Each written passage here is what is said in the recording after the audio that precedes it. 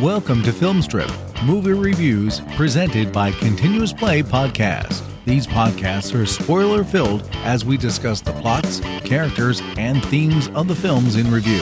All content used or discussed in these podcast episodes is the property of the respective owners and used under the Fair Use Act, Section 504, C2, Title 17. Welcome to Filmstrip. I'm Jay.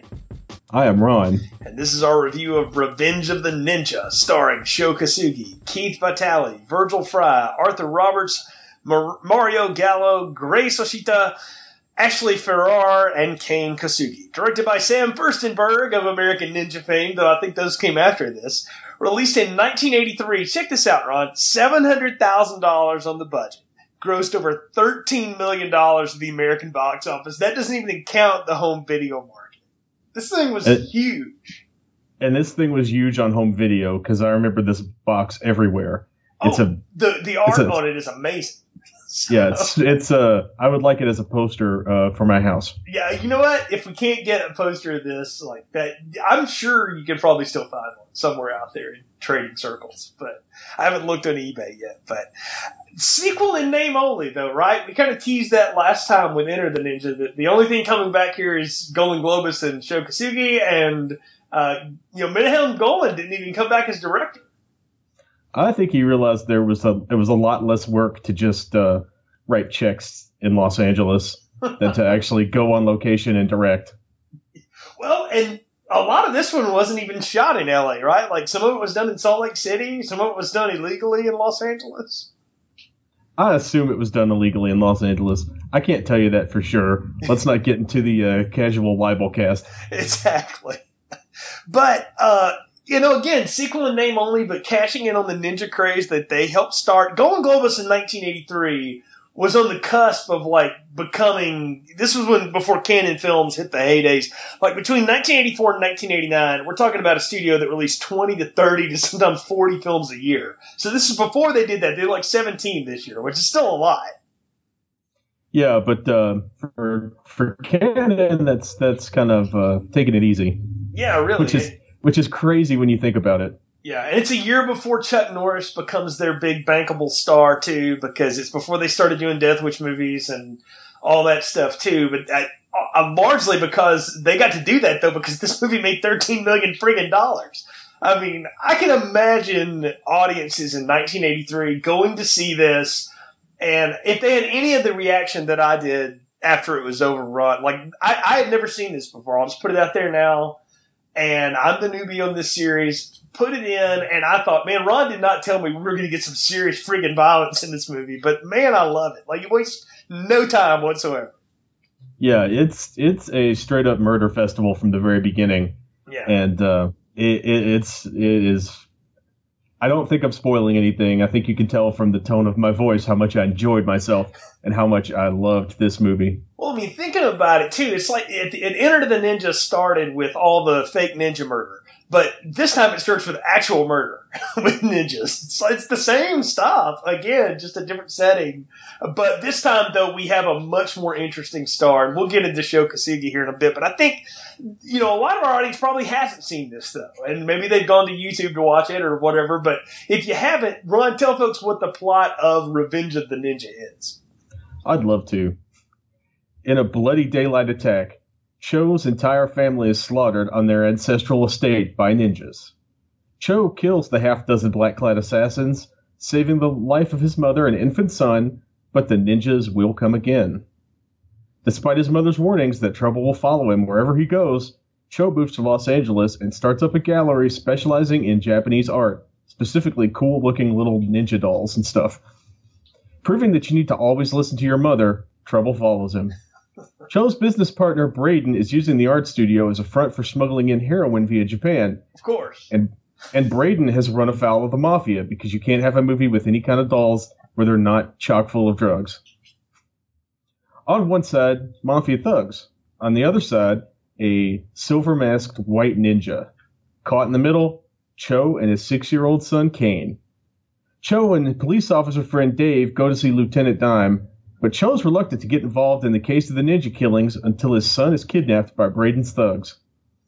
His son missing, his love interest Kathy hypnotized, his mother killed in a previously mentioned ninja invasion, Cho breaks a solemn vow of nonviolence, puts on his wide assortment of murder gear, and breaks into the Mafia building to stop Braden and rescue his son and girlfriend.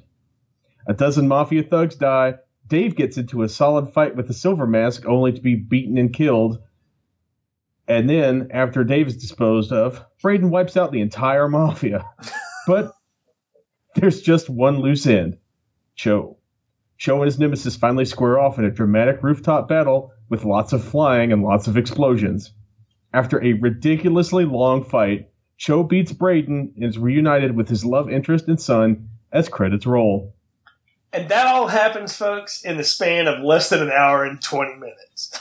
Like, this movie is out of a cannon, pun intended, and wastes no time getting into this. No, really, like, I saw the runtime when I fired this up, and I was like, that's never a good sign, right? And then I realized, I was like, no, what Golan Globus realized quickly was, we just got to get to the ninja murder quick. And, story be darned. Let's just make this simple. It's all about, the title says it all. It's Revenge of the Ninja.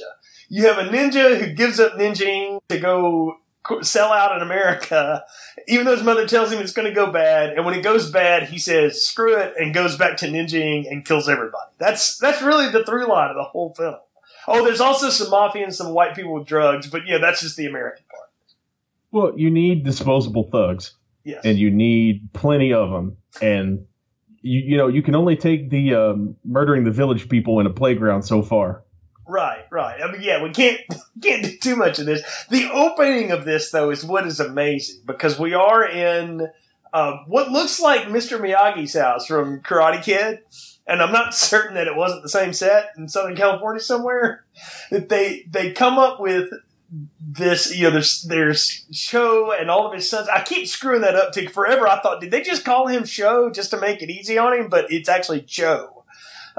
Right? Because Kathy's the one that screws it up several times. He's got his whole family around. Yeah, he's got his whole family around, right? And all this stuff. And there's a baby, and there's lots of, women in traditional Japanese, garb and stuff. And then these ninjas come out and just start killing everybody. Like, for reasons. And what I wanted to ask you was, his friend Braden is trying to talk to him about, come to America, Oriental Art's huge, you'll be massive there. And he's like, I can't really give up the homeland, all this stuff. And then all the ninjas beset. And my question to you was, did Braden set these ninjas up, or was this just natural ninja on ninja violence here? I don't know. I think it seems like the kind of thing that's happened several times. It just seems like this was the most effective outbreak of ninja violence. Yeah, it is like he lives in a gang place or something like that, and then this is just him, finally moving his folks out of the hood or whatever. It's kind of what I got from it. Yeah, he's moving out of South Central Osaka and heading to the relatively safe streets of Compton. Yeah, and it's definitely like an industrial area where Golan Globus could shoot without worrying too much about the cops rolling around. Do you want to know where I was like, if this city had a place like in Movie World or whatever, this is the daytime version of where all the freaking Saw movies happen. This abandoned industrial place where there's a lot of gang violence and where a lot of murder can happen and nobody will know. It's just the daytime version versus the mostly nighttime Saw version. That's what I thought. I don't know if they deliberately picked the only dirty part of Salt Lake City to film those external shots, or if this is some of that stuff they filmed quasi-legally. I think it's a little bit of both, and I think even while they were in Salt Lake City, they were probably like popping up out of the back with cameras. They probably were rolling past the Troll 2 crew, while they shot this thing. For all we know, but no, it's very quick though. We get in and we get a lot of ninja murder, and that's the first thing I noticed is not only do we get crazy ninja violence, which I'm really liking, but we get a lot more fake blood. Like this had half the budget of the last movie, but there's a lot more spent on the effects.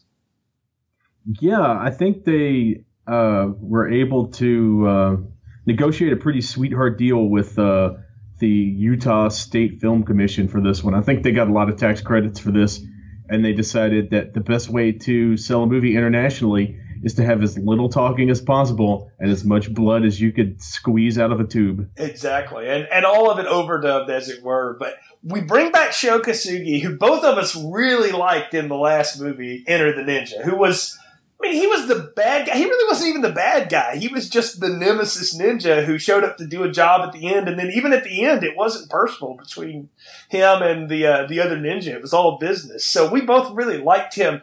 Now you make him the lead of the film, and I got to tell you, I think that's a smart move. I really do. Well, he's a native English speaker, so I mean, it's a great idea to make him the lead. He's the most impressive martial artist. He can do it without like a mask on. I mean, he's not a native English speaker, but like he had been in America for decades at this point. Like he came to America when he was 19.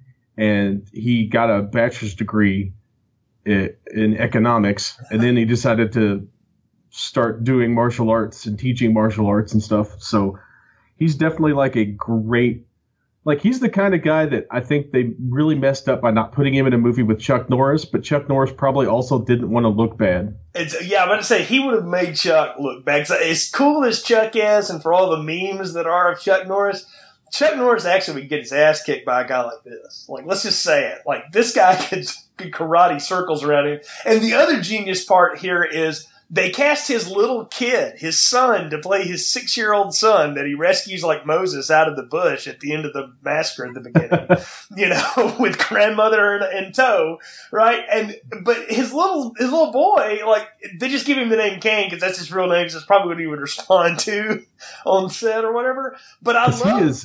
He is super young. Yes, he is. He's like 5 or something. He's supposed to be like 6, but he's a little kid. But he kicks just like his dad. And I'm like, I love this, though, because now you have like Mini-Me Ninja. And there's this whole thing at the beginning about how he's tied his sword together. He's not going to fight anymore. We only do this anymore because it's their way of like remembering their history and religion and stuff like that. But his son, like, kicks the crap out of some bullies on the way home from school, and Grandma's like, go do it. Yeah, like 6 bullies, and Grandma is all about it. Oh, yeah. I think that's because she who least likes the idea of moving to America, and she's the one who most wants to hold on to the family tradition of putting on black and murdering people. I mean, really, though, this little kid, though, is just as impressive as his dad. I was blown away by watching this little kid like do the ninja stuff in real time. I mean, he is hi-ya and kicking butt, and I don't know. I really got a kick out of watching it, though, because most of the time you do a kid in these movies, right, and it's a foil, right? It's like, another kid to be in distress. But in the end, I mean, he turns out to be useful. He gets him and Kathy out of trouble. He beats up some other guys. I mean, if he was just a little bit taller, he'd be even as ferocious as his dad. Like, he holds his own in, like, a couple of different fight scenes. Like, he beats the crap out of a giant bodyguard type guy. Yeah. He has a really good fight scene with Kathy, played by that Ashley Ferrara. Yeah. Who I think must have some kind of martial arts background, because she is pretty good at it as well.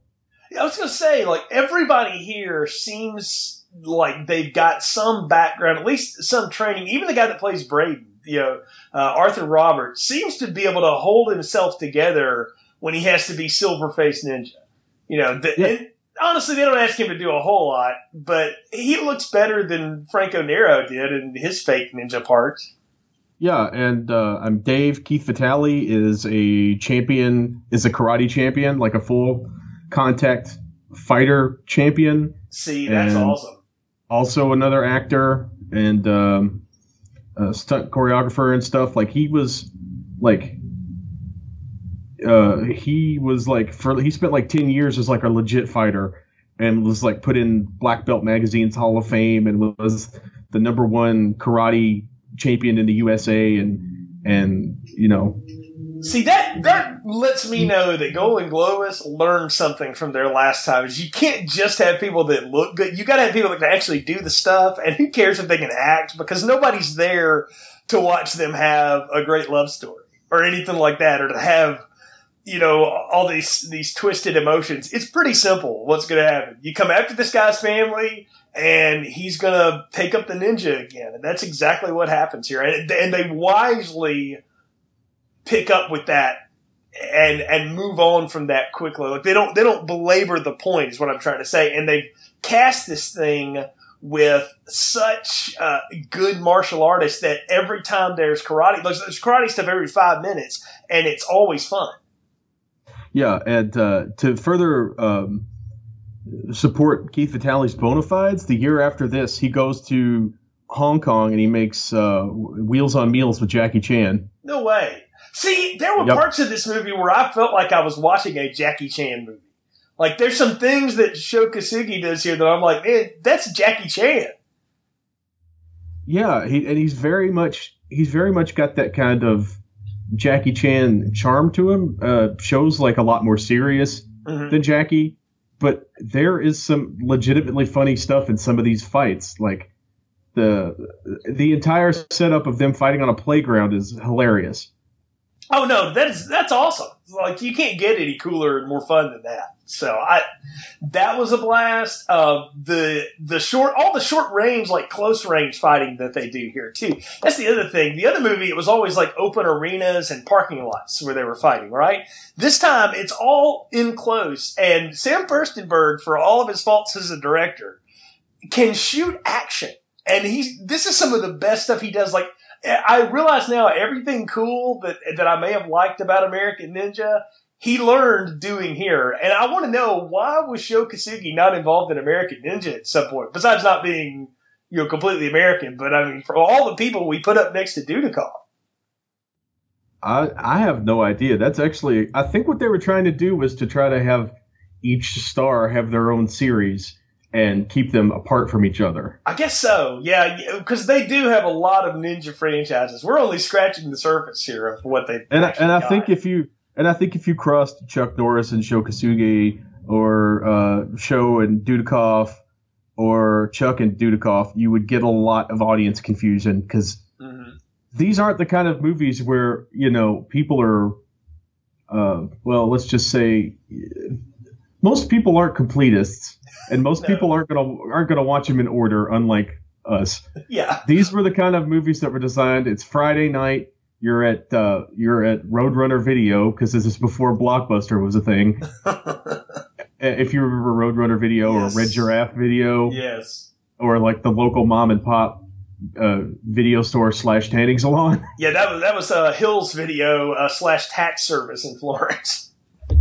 Yeah, a buddy of mine, his parents owned a video store / tanning salon / laundromat in like middle of nowhere, like Look, Kentucky. You got to diversify, and even Cho here, like, he has a gallery that goes from art to dolls to more art to other stuff. I mean, there's lots of stuff going on. And he's running a martial arts school on the side. Exactly, right. He's training Kathy on the side, which I love that opening scene with her. Talk about like laying the seduction on heavy. He's like, you forgot your pants. She was like, did I? I was like, oh man, this guy can't see. Like he is refusing the advances, and this woman is all over him. Yeah, and I mean, isn't a big-breasted blonde woman like the American dream? I thought it was for every Japanese guy. I mean, that was what we were told in the 80s, at least, right? Yeah, in 1983, does it get better for an immigrant in America? I mean, really, and she's like the perfect blonde too, because she's fake blonde. Like, you can see the roots and you don't care, because she's got great legs. She can fight. She's smart too. She's also susceptible to suggestion, as we'll learn later, because she can be hypnotized. Yeah, easily hypnotized. I mean, it's the American dream. Like, it's no, it really. Life, liberty, and the pursuit of hypnotizing women into kidnapping children for you. I mean, really, like, that's what happens too. So, but she's involved in this, but it's all really, the whole thing here is that it's a scheme by his friend Braden here, right? He's running drugs on his own, right? But yes, yeah, he's using Cho as like an unwitting front. That's it. So he's running drugs on his own. But he gets involved with the mob because he needs better funding, or they're like getting ticked that he's in their territory. Which one is it? I didn't really understand. I think the deal was that he was the middleman between the Japanese heroin dealers and the mafia. Oh, got it. Okay. And he had arranged a deal for, I don't know, like $300,000 worth of. It was like $300,000 or something, or $3 million, or there was some kind of. There was a 300 number in there. Yeah. Yeah, for the heroin. But then the mob guy's like, I'm not going to pay this guy. Let's just steal it. And then so they go to steal it because they can't like work out a number. The mafia doesn't like the number that they previously agreed upon and attempted to alter the deal Darth Vader style, but they didn't realize they were messing with a ninja. Right, exactly. So Braden goes undercover as Black Ninja with a silver face, the face mask, and starts killing people. Meanwhile, while they rip off Cho's place, he goes after them in what has to be one of the best chase scenes ever, and also the most realistic amount of damage that a human being would take if you chased after people in a moving car. I mean, his legs get skinned up, his shoes are shot. I actually appreciated the realism of that, because what always happens is, Mel Gibson jumps on top of the car and swings around a little bit, and then he jumps off and he runs and he empties his clip and he looks like he's just a little bit dirty. This guy looks like he's been drugged down the road at high speeds, because that's what happened. Yeah, and that's one of the things you see a lot in this movie. Whoever is keeping track of whoever the script supervisor is for injuries. Yeah, the continuity person. Yeah. Yeah, the continuity. The script continuity person does a great job keeping track of who's injured when and how, because unlike a lot of these movies, you don't see a lot of disappearing and reappearing cuts and blood and stuff. It all seems to be fairly consistent. Yeah. Which is, considering that last fight took them 2 weeks to film, that's pretty amazing. That's the other thing too, is lest you think like that they just rushed this together, they actually spent time shooting this thing. I mean, it's amazing how much time they spent on it. Yeah, definitely.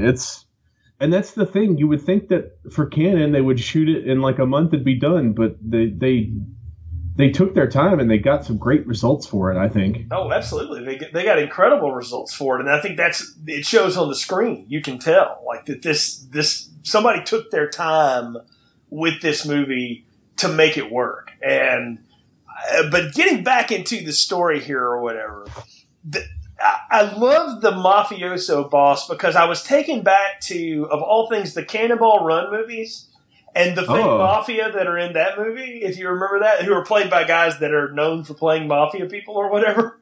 I really felt like I was watching the same group of actors again. I even had to look it up. I'm like, were these people in Cannonball? But no, they weren't. It's a different group of folks. But it's the same kind of feel, at least. To me it was. Yeah, he reminded me of the grimy like mobsters in the MST3K classic Mitchell. Oh, I don't know that one. Okay. Ooh, that's a good one. Yeah. It's another very stereotypical mafia guys, lots of crazy curly perms, and it's a very 1975 Joe Don Baker movie. Oh, there we go. Well, see, yeah, I actually thought a little bit about like the Joe Don Baker style of film, that's who these people would be. So, but nonetheless, I do like our fake mafia here. I find them quite fun, because they're really sort of the secondary bad guy to this. And that's what I wanted to ask you is, are they the real bad guys, or is Braden the real bad guy? Because I kind of felt like they were the secondary. Yeah, well, I agree with you. I think that they are the secondary bad guys, because at no point does the mafia kidnap a child or have a woman possibly raped or burned to death in a steam room. That's also a very Saw thing to do, just to put that out there. Yeah, and maybe as we Braden see, was like, Jigsaw's brother. And that would explain the creepy mask. It really would. And as we see in like the mafia thing, like Cafano is there with like, isn't it his mom and his wife that he's protecting with before Braden shows up and murders everyone. Mm-hmm. Well, which we got to say, Grandma gets some licks in too. She wasn't a joke, man. Like, I like the fact that Grandma could kick it just like they could. Yeah, that the fight scene between Grandma and Braden was was Grace Oshida in Braden was actually a lot of fun. I don't know if she has any kind of martial arts background or if they just found good, stunt people to dress in drag, but I don't know, man. It's hard to find a stunt person that can be like short and round like she was. Like she doesn't look, remotely athletic at all, but she takes the stance. She does a couple of kicks, but her big thing was like leg sweeps and hand movements. And so I thought, well, maybe that was just really her just doing what she knew how to do. I kind of liked it. I don't know. Again, I thought it was fun. I mean, it made the whole thing more fun because at one point I thought she might live, but the fact that she dies is just another reason to push Cho over the limit. Yeah, and she was. I just looked up her obituary. R.I.P. in peace, Grace Oshida. She lived to this year, so she was 92 years old when she died. Wow. And she, like Pat Morita, she grew up in an internment camp. Oh wow! So there we go. Well, they moved her. She was born in San Francisco, and her internment camp was in Utah. And her family stayed in Salt Lake City after the war and started a company making like miso. I guess so. Well, she played traditional Japanese instruments. She sang. She did origami. She was essentially like a one-woman Japanese embassy in the heart of Mormon country. Yeah. Well, again, I could see the appeal. Like, you've got to find a niche market to survive in, man. So, yeah, why not? So it makes sense that she would know like some like Tai Chi, and that would be a lot of like the hand movements and the sweeps and that kind of stuff. That's where all that kind of stuff would come into play. Yeah, absolutely. And plus, it almost looked like to me like. Have you ever seen like the traditional like geisha dancing? Yes, moves. It was kind of like that. Yeah. Well, I think back to Karate Kid 2 and the Okinawa girl that Daniel-san falls for or whatever. Like she does a lot of dancing, and it felt a lot like that. I was like, that's what it reminded me of. And that this was 2 years before the first one, or at least a year before the first one. So I'm thinking ahead, but yeah, it's like again, you've got somebody who understands the culture. I'm sure they were like, just do some, I don't know, Japanese woman stuff. And she's like, okay.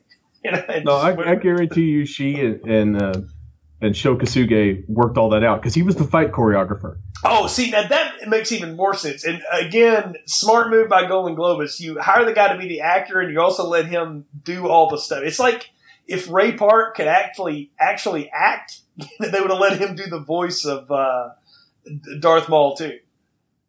Exactly. And for all I know, he was also the guy under the silver ninja mask as well. True, yeah. I mean, there are times when I'm like, did the ninja lose a little bit of weight? And I'm like, no, that's probably just when they pulled the white guy out and put Kosugi in as his own stunt guy. Which, it's a nice work if you can get it. And it was a lot of it worked really well. That mask was so disturbing was a great touch. And talk about that mask for a minute, man. That is a weird look. I mean, I don't know how to describe it for people if you haven't seen it. Like it's striking the way that mask comes off. Yeah, and it's like a weird grimace. Yeah, it's like the mask is angry at something, and it won't tell you what, but it's pissed, and it's coming for some. I mean, it's mad. Yeah, it very much looks like like what is it? Like a No theater mask. There you go. Yeah. You know what? You know what I thought back to? I thought back to Scream 2 earlier this year, and the masks and the what was the Agamemnon or whatever what's her name was in college? Scream 2. It felt like it was those masks. And apparently, this mask has a name. And it has been dubbed, at least on the internet, as the Chrome Demon. The Chrome Demon. I kind of like that. That works. I mean, they could have made a whole series out of Chrome Demon people. Yeah, and it's like a Japanese like demon face mask. So it's another little. Who had Golden Globus drop the ball and let them do research for this movie? I know. Well, I mean, think about it, man. When you look at this film, it was written by a guy named James Silke. Do you know him at all? I do not. I don't either, but apparently he's one of like Golan Globus's go-tos or something. And he and Sho Kosugi really worked most of this out, is what I read on the internet. Is that you can thank Sho Kosugi and this guy for any of the quote realism that you may enjoy in this film, because they're the ones that really infused it. Because Golan and Globus were just writing checks, and Furstenberg was just there to make the camera work well. And good on him for getting out of the way of such a good artist. Yeah, and it's super entertaining too, and I think that helps it be a lot more consistent than Enter the Ninja. That's the thing, is Enter the Ninja had moments where it would just derail into like silliness, or campiness, right? And you can have some of that in your movie, right? But if you have too much of it, it starts to really chip at any sort of credibility that you may hold. And this movie never does that. Part of it is because it's 10 and a half minutes, it's 15 minutes shorter than the last one, so that was smart. But the other part of it, I think, is that the people involved in making this, the director and the writer and the star, aren't going to let it careen into ridiculousness. Yeah, it's definitely got more of a, like, the fights especially have more of a movie feel, but I think that's also can be you can also put that down to the fact that they've got actual stuntmen and fighters and people with training, and not just random Filipino day laborers like they had on the previous film. I think like the crew that built any sets they had were also the thugs that the guy kept trying to hire last time. I mean, I really would believe that they would overuse people like that. You're right. This time it may be the same people over and over from scene to scene, but look, James Cameron made that work in Aliens. It's the same four performers all day.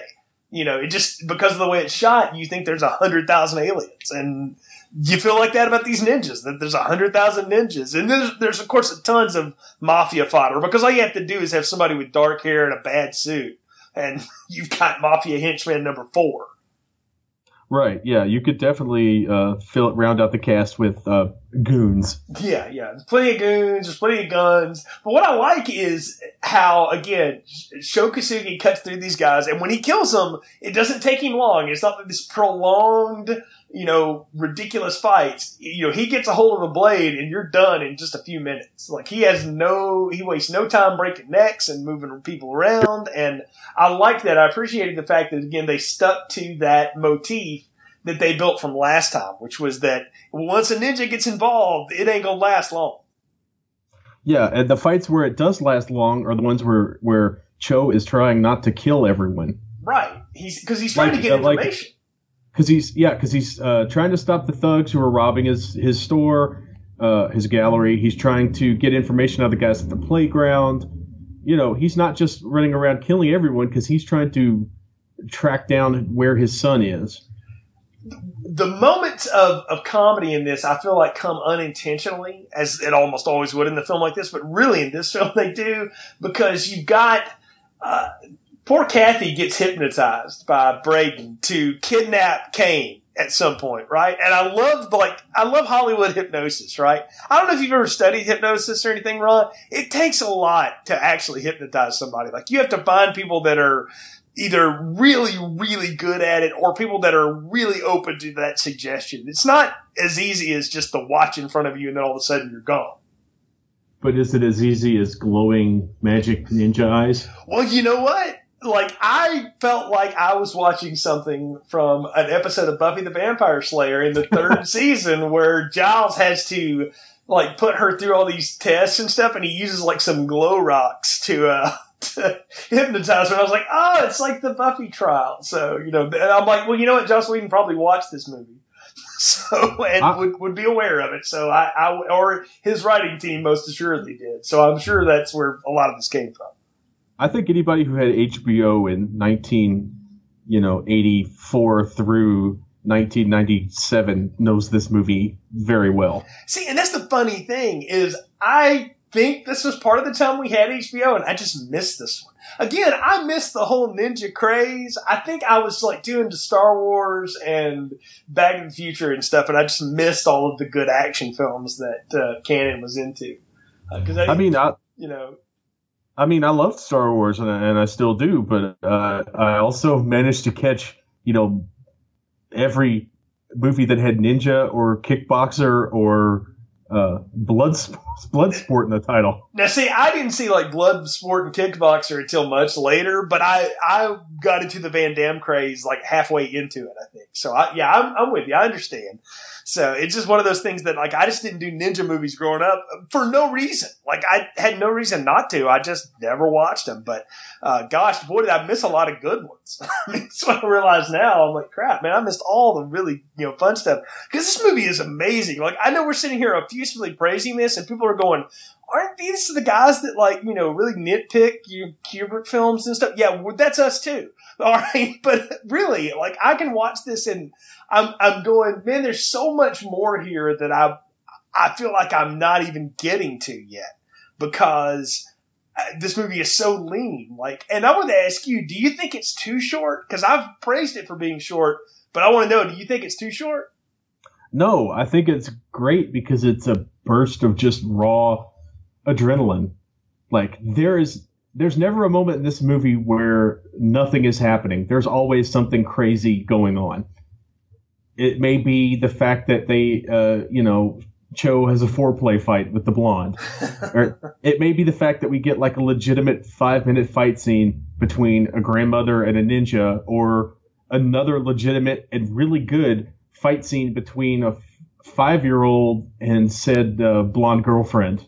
Yes. Yeah, and I also like the fact that every time they have to like stop and do something plot related, they try to do it in a fight. Like the whole scene where Cho is making where we meet Dave for the first time.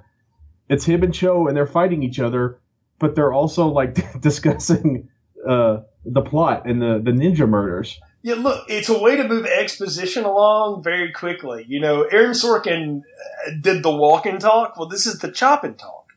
You just do exposition through action. We haven't talked about Dave yet. What did you make of good friend Dave here?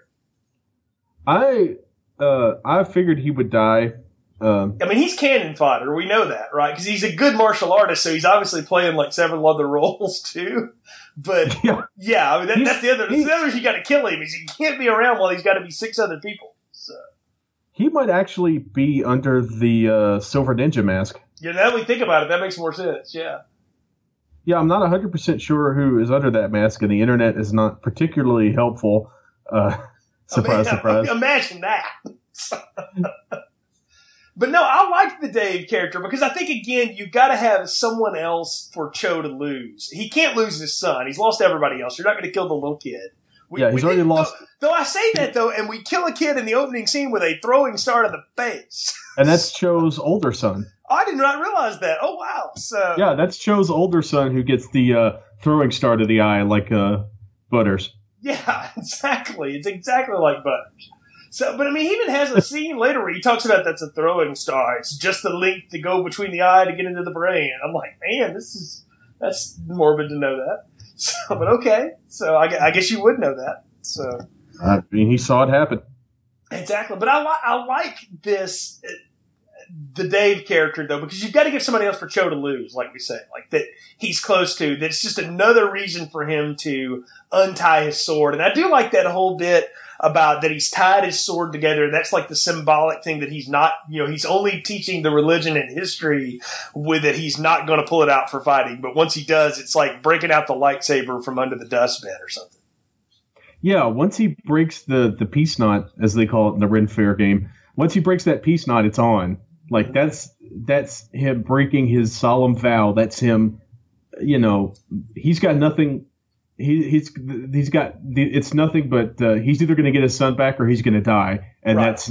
There's no middle ground. Well, it's very much like another movie that comes out years later, but I think about Murtaugh in the first Lethal Weapon, where he pulls the grenade out, and they're like, his own daughter's here, he's not going to do anything. He's like, she's going to die my way. And I'm like, I kind of feel like Cho is like, I'll kill him myself before I let y'all kill him. That makes total sense. Yeah. Yeah. That's exactly what goes on here. And I love that. I love that scene, where he finally breaks the knot and he comes back. And what happens here? I like that his son on the inside realizes that I got to get us out of here because Dad's got to come and rescue us. So he breaks free, and him and Kathy get free together. But he's the reason she gets free.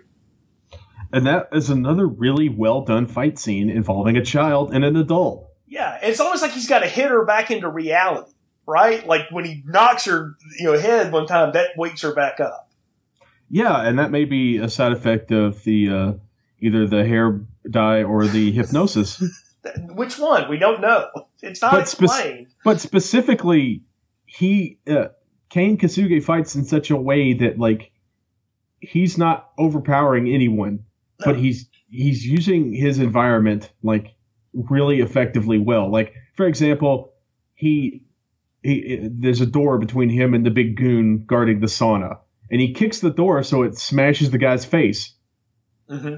Which is just really clever, and he keeps that door between him and that goon for as long as he can. So what you're saying is that John Hughes ripped this off for Home Alone too, is what we're saying. Well, I don't know if Kevin had any hidden staffs with hidden blades inside that were thank goodness push-button release. That kid was a murderer waiting to happen. But yeah, I mean, really though, I had a Home Alone feel with the kid. I was like, it kind of reminds me of Home Alone, which I know is later, but still, I'm coming this, after the fact. So I look at this and I'm like, yeah, it's kind of like that. It's the Japanese American kid doing the Home Alone stuff to get out of trouble. But a lot less obnoxiously. Oh, much less obnoxiously. I like this kid. Matter of fact, I wanted Revenge of the Ninja 2, Cho's son. I wanted that. How did that not happen? I guess he wasn't old enough and they had to crank another one out, but we'll get to Ninja 3 some other time. I would say that's a big part of it. They had to crank another movie out. He does come back for Pray for Death, which is a later Sho Kosuge movie. It's the one where I think he fights... is that the one where he fights Van Damme? No. I can't remember. That's Black. It's Black Eagle where he fights Van Damme. Oh wow! But no, Kane Kasuge's in Black Eagle too. So he works with his dad quite a bit. He just misses out on the third Ninja 3, probably because he had to go to school. Yeah, that's the other thing. He had to eventually go and learn something else. So, but again, all of this is leading up to this big final battle for Cho to go in and take out the Mafia and the silver-faced demon ninja, who is also there to take out the Mafia. Yeah, and I don't even know if Cho is there to kill the Mafia or if they just keep trying to kill him because all they see is a guy in black and they can't tell which ninja it is they're trying to kill. I don't think the Mafia are discerning. I think they're just ninja-looking dude, shoot it. That's the whole thing. Which, I mean, admittedly is not a bad life philosophy to have. Look, if you are going against ninjas and you have guns, shoot. Don't let them get close. That equals death. Unfortunately, these Mafia guys are useless and dumb, and that's exactly what happens, is they have beads on ninjas, and they're lining up a better shot. And no, that's not going to end well for you, and it doesn't. A lot of throat cuts, a lot of blood. And some very creative use of all the ninja weapons. One of the things I liked about this movie that the other movie didn't get quite as well was that ninjas don't typically just operate with visible swords. Yeah, it's always hidden. They do. It's hidden. There was the walking stick that had the blade in one end. There was the secret knife inside the handle of the sword. There was the collapsible bow and arrow that he used to shoot the guide wire across so he could that was zip line. Batman or something, man. That was amazing. Yeah, I always enjoy a good collapsible baton where you can just flick the thing and then it's a weapon. Yeah. So and to me that was a cool little nod to how ninjas actually were, because they weren't just dudes who dressed in black and murdered people. Right. Their whole thing was they would sneak in, sneak out, blend in among the people, just look like every other, dirt farming Japanese guy in colonial Japan. Right, but even they were espionage, they were spies and spy killers and stuff like that. That's what they were there for. Which I recently rewatched Batman Begins, and there's a whole ninja part of that origin story there, and the way that those guys just kind of drop out of the ceiling and here and there, I'm like, yeah, this is exactly like what's going on in this movie. It's very, I guess, real to what a ninja would do. Ninjas are going to hide in places where you don't expect them, and then all of a sudden they just pop out of nowhere, and by the time you see them, it's too late. Isn't that the idea? Yeah, there was a lot of that in this movie that I really appreciated too. Oh yeah, there was a lot of roof, slinging down and all of that stuff. I really enjoyed the fact that the ninjas stayed well hidden until it was time to come out, and then they did their job and they got back into hiding. Except for, of course, the big fight at the end. But then you've got two ninjas fighting one another. Yes, which at that point, that's Shadow fighting Shadow, right? Which I did enjoy that end fight. I mean, we talked about it took 2 weeks to shoot it. You can see it. I mean, that is a well put together, crazy fight up on that rooftop. I mean, there are multiple sets of weapons. They keep throwing those little exploding smoke bombs. Yes.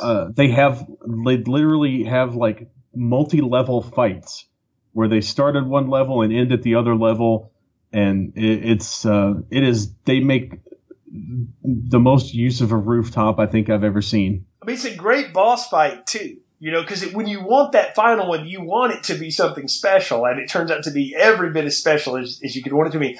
I actually liked it more than the white ninja infiltrating the rich dude's lair, or karate place last time, where he just easily took everybody out, and then it was just down to him, and he and Hasegawa just had that real quick fight. I thought this was so much more fun.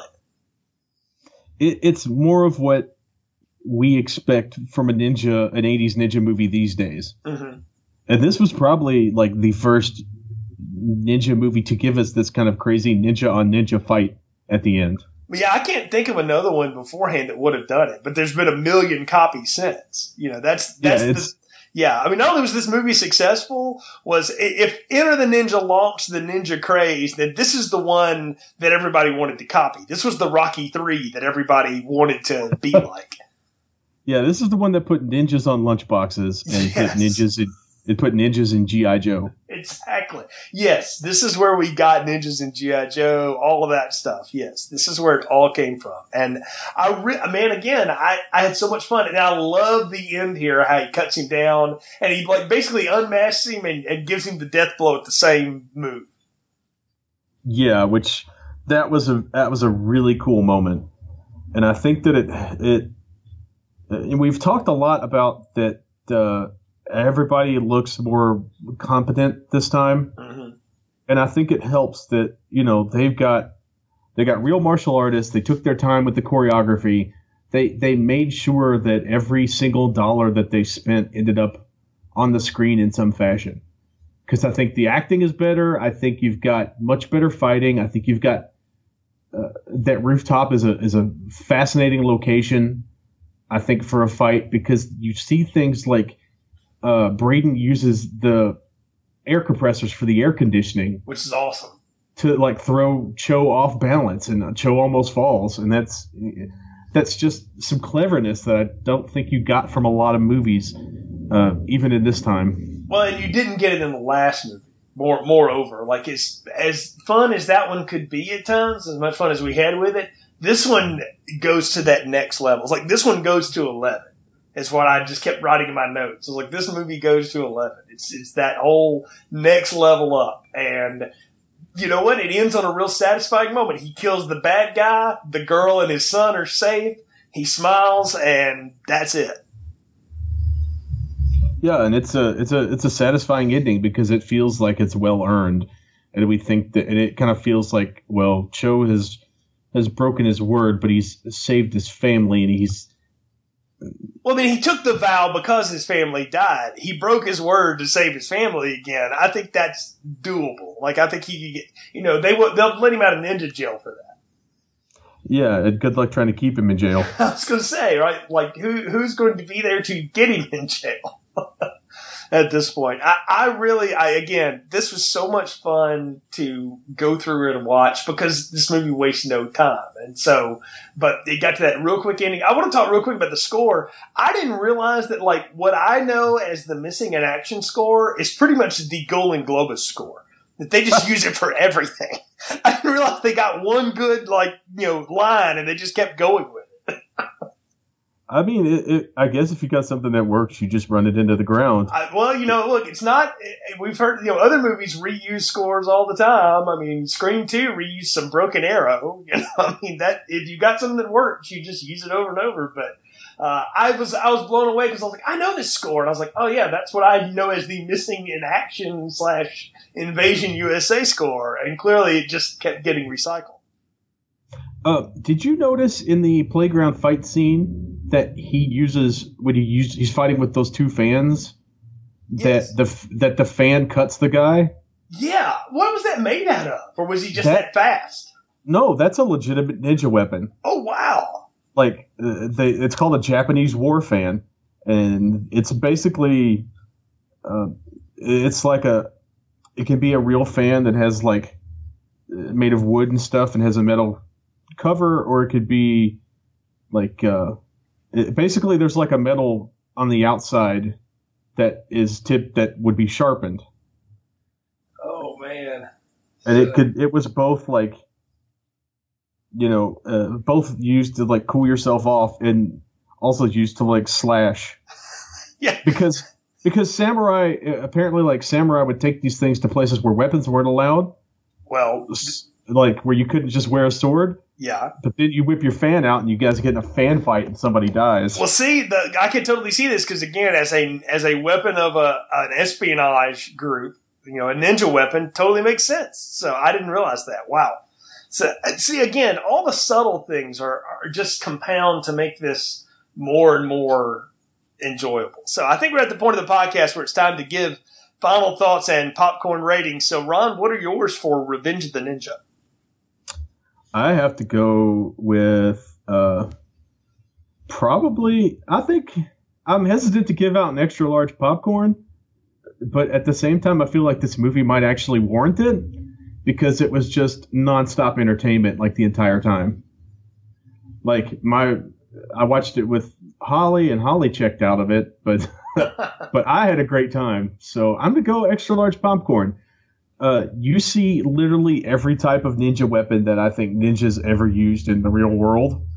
Like even down to like the war fans, they've got like the fighting sticks.